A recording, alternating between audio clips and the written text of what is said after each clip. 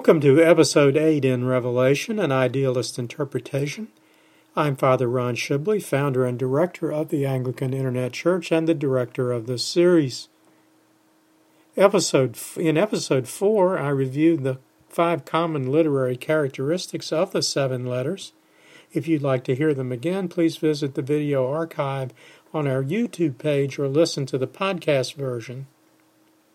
Also, if you have not already reviewed Episode 2, which includes my primer on numerology, I urge you to do so, since understanding how John used numerology is critical to understanding this series of programs on Revelation.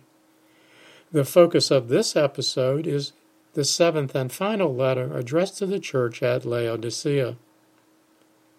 The 7th letter is fairly long and filled with imagery which repeats themes from chapter 1 and also offers a prelude to themes which will come in later chapters.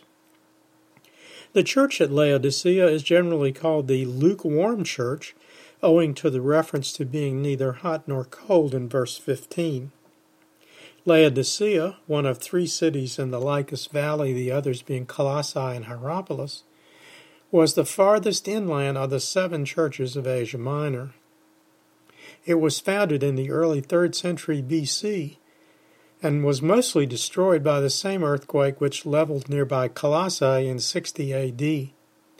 Rebuilt after the earthquake, possibly in the reign of Hadrian, by the early 5th century it had become one of the largest Christian communities in Asia Minor. This rebuilt city was completely destroyed in an earthquake near the end of the 5th century and was never rebuilt. The ruins of Laodicea are near the Turkish city of Ekhisar in Denizli province. Tradition in the Eastern Church credits the founding of the church there to Epaphras, the friend of St. Paul, who is mentioned in St. Paul's epistles to Philemon and the Colossians. In this section, I am using a photograph of the ruins of the Basilica at Laodicea taken on May 16th in AD 2012. Now here is chapter 3, verses 14 to 22. To the angel of the church of the Laodiceans write, These things says the Amen, the faithful and true witness, the beginning of the creation of God. I know your works, that you are neither hot nor cold. I could wish you were cold or hot. So then, because you are lukewarm and neither hot nor cold, I will vomit you out of my mouth. Because you say, I am rich, have become wealthy, and have need of nothing, and do not know that you are wretched, miserable, poor, blind, and naked, I counsel you to buy from me gold refined in the fire, that you may be rich, and white garments, that you may be clothed, that the shame of your nakedness may not be revealed, and anoint your eyes with eye salve that you may see. As many as I love I rebuke and chasten, therefore be zealous and repent. Behold, I stand at the door and knock. If anyone hears my voice and opens the door, I will come in to him and dine with him, and he with me. To him who overcomes I will grant to sit with me on my throne, as I also overcame and sat down with my Father on his throne. He who has an ear, let him hear what the Spirit says to the churches.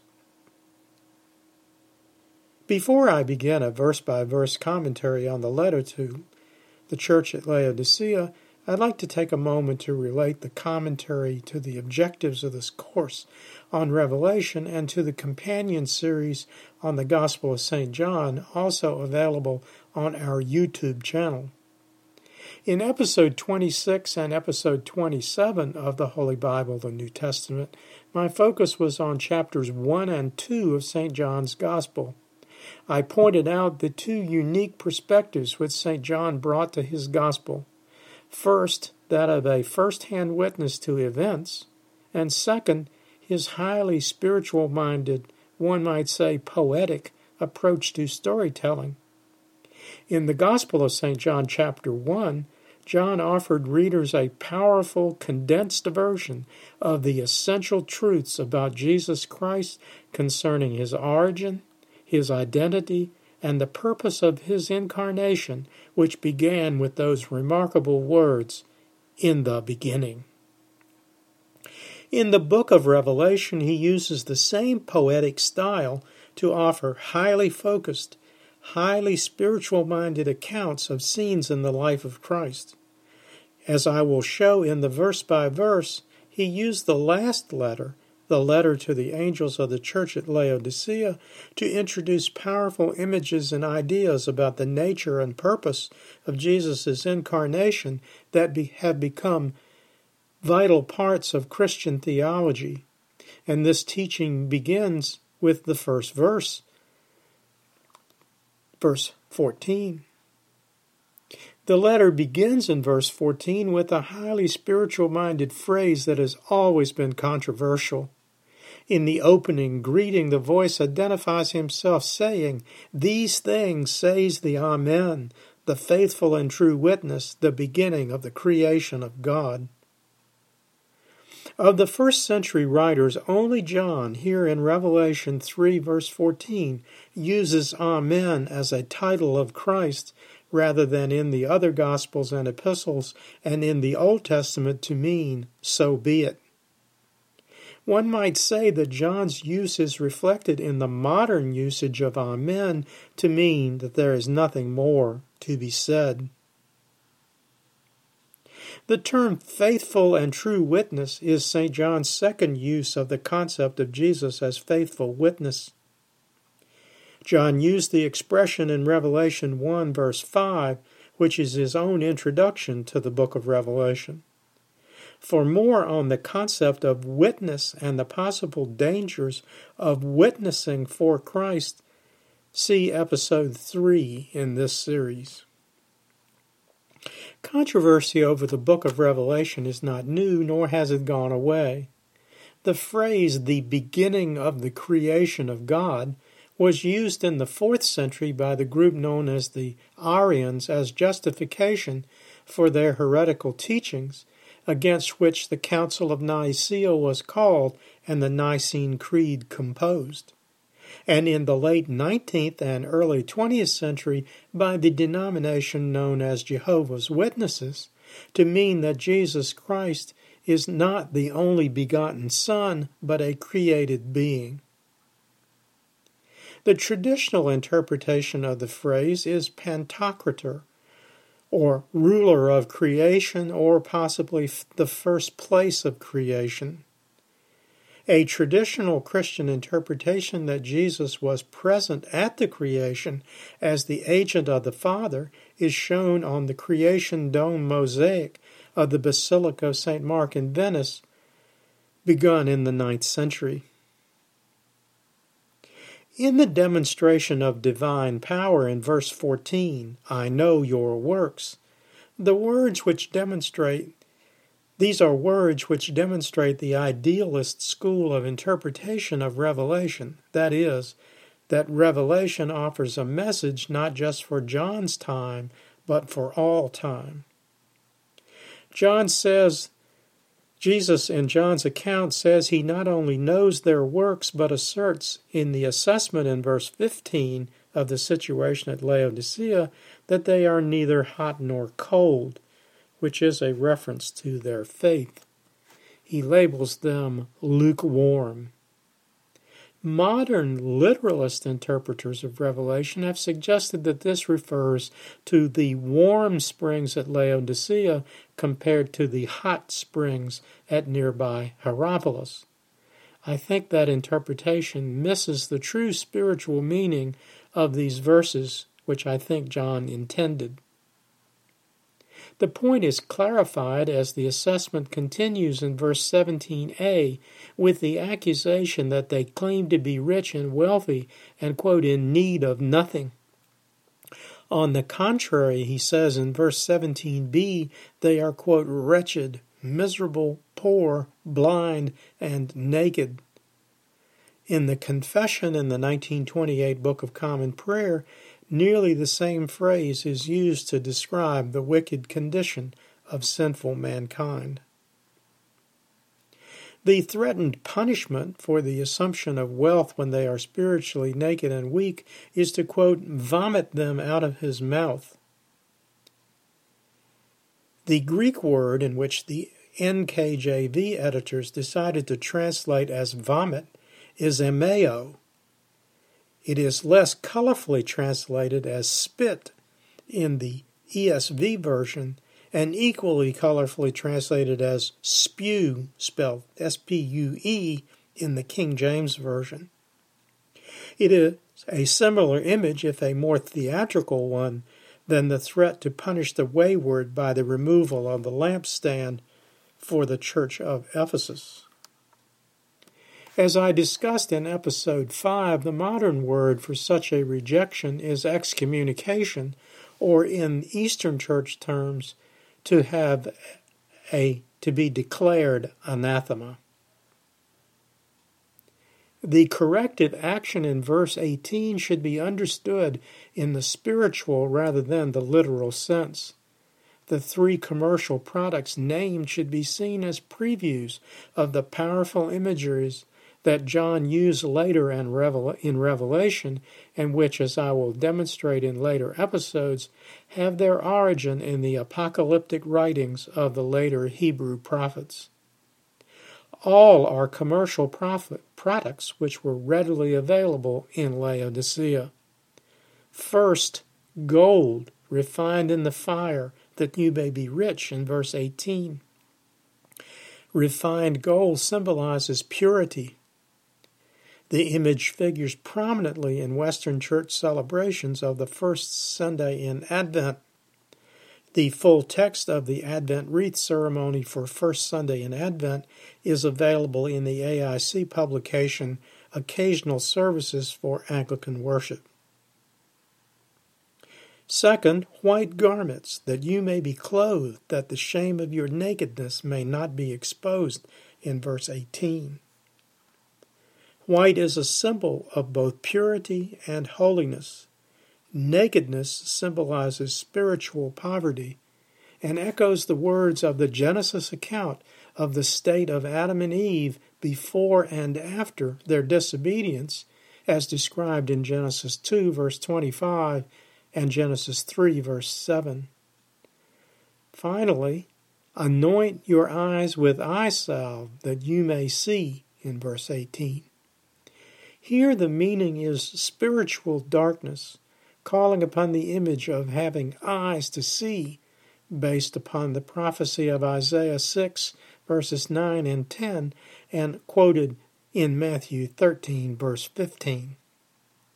St. Paul called for his readers to open, quote, the eyes of your understanding, unquote, as part of, quote, being enlightened, unquote, to the truth of the Christian faith, in Ephesians 1, verse 18.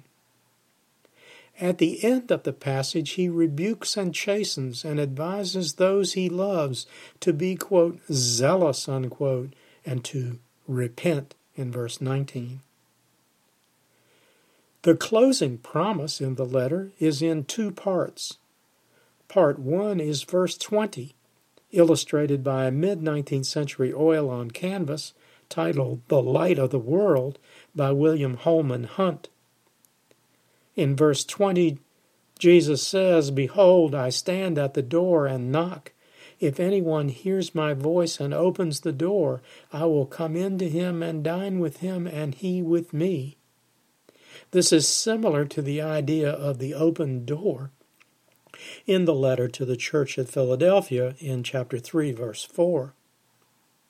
This verse was a favorite of John Chrysostom, Bishop of Constantinople in the late 4th and early 5th century, who rephrased it into a liturgical prayer, emphasizing that Jesus knocks at the door, asking admission, but we must open the door. Scholars have noted that in the Hunt painting there is no knob on the door, symbolizing the fact that it opens only from the inside. We must open it to allow him in. The verses are, I think, the voice of St. John poetically invoking the traditional invitation to communion with God spoken in the Holy Eucharist liturgy. Part 2 of the closing promise is an invitation to those who overcome, a familiar theme in many of the letters in chapters 2 and 3. To them he offers a reward, the privilege of sitting down with Christ on his throne at the right hand of the Father in verse 21. The closing line to the letter is a form of summary of the letters to the 7 churches. He who has an ear, let him hear. In these 7 letters, John has reminded readers that everyone has ears, but not everyone listens. Like the Laodiceans, the modern world is lukewarm in its enthusiasm for the traditional teachings of the church.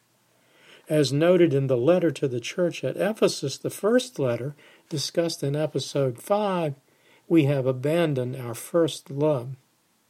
While we think of ourselves as rich and in need of nothing, we prove daily by our actions that we remain, as in the letter to Laodicea, wretched, miserable, poor, blind, and naked.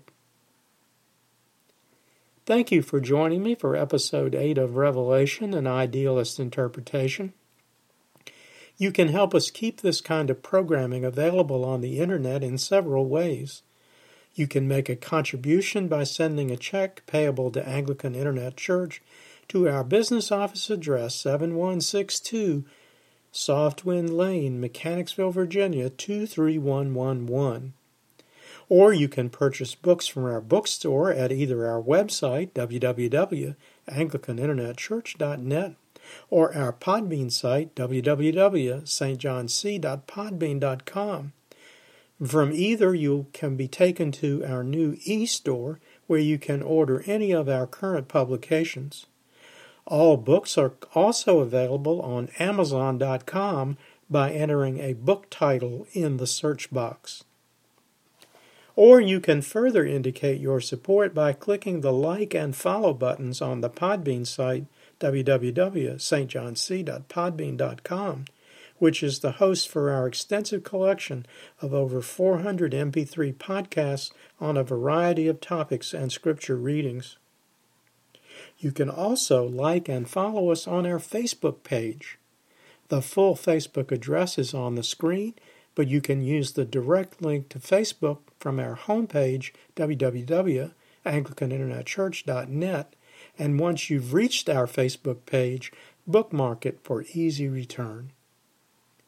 Both contributors and book purchasers can request to become Distance members and receive the weekly update, which usually goes out on Friday and contains the latest news, plus links to the latest videos, podcasts, publications, and tweets. Send your request to me at Father Ron, FRRON, .stjohnanglican, that's STJOHNANGLICAN, at earthlink.net. If you'd like to speak with me personally about this program or any other topic, please call on my cell phone, 804-306-1190. The best times are 9 a.m. to 4 p.m. Eastern, Monday through Friday. If you don't reach me, please leave a message and a best time to call back. Until next time, may the Lord bless you and keep you. May the Lord make his face to shine upon you and be merciful to you. May the Lord lift up his countenance upon you and give you peace. Amen.